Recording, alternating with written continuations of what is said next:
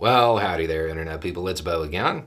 So today we are going to check in on U.S. Representative George Santos. It's been a while since we talked about him, and I figure it's a good time to check in because it's been like 3 months since we talked about him. The last time we spoke about him, it was when there was a rumor coming out of certain segments of the American right that suggested he was actually a really good guy, that he was a super secret spy working for Trump and MAGA world, and that's why his background was so sketchy, because he was like undercover and stuff. Their evidence of that was that the United States Department of Justice stepped in and told the Federal Election Commission to back off. And I mean, that video outlined that, sure, that's a theory. He could be, a super secret double agent or something. But a more likely answer, more likely reason for DOJ doing that is that he's under criminal investigation, and they didn't want a civil FEC investigation getting in the way of the criminal one. So, in completely unrelated news, reporting suggests that U.S. Representative George Santos has been indicted. The indictment is currently under seal and should remain so until he answers to it, meaning he turns himself in or he's picked up, one of the two. Because it's under seal, the exact nature of the charges is unknown. There's a lot of speculation about it. Most of the coverage is kind of rehashing everything that he has said, going through all of his various claims. That's not it. That's not what he's being charged over. Lying isn't illegal. It's not under most circumstances. The video before the last video, I have both of them down below, detailed an allegation. And I said that if he got in trouble, this is what it was going to be about.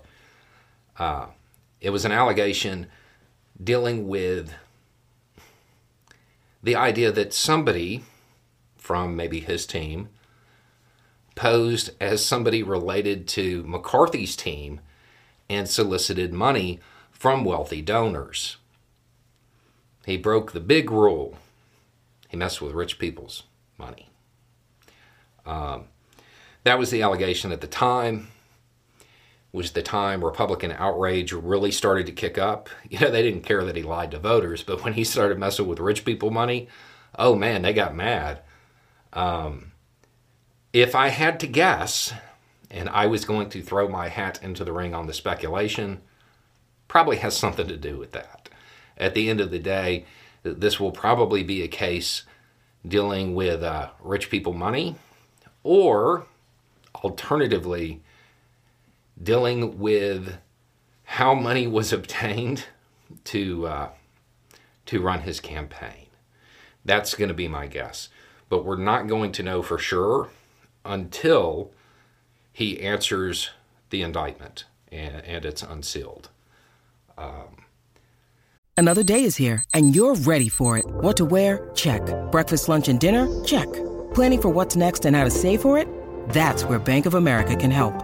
For your financial to-dos, Bank of America has experts ready to help get you closer to your goals. Get started at one of our local financial centers or 24/7 in our mobile banking app.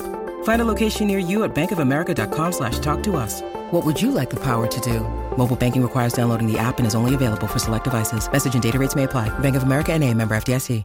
Either way, this is bad news for McCarthy. McCarthy may end up a seat short now. He may lose one of his votes on the Republican side of the aisle. But we'll have to wait and see how it all plays out. But yeah, I will have those videos down below. Rest assured that this is one more piece of evidence to show that There's probably not some super secret war going on inside the government. And if you were one of the ones who fell into that and believed that, please remember this. It's been 3 months. They lied to you. They told you that that's what was going on. It wasn't true then. It's not true now. They will continue to manipulate you until you stop listening to them. Anyway, it's just a thought. Y'all have a good day.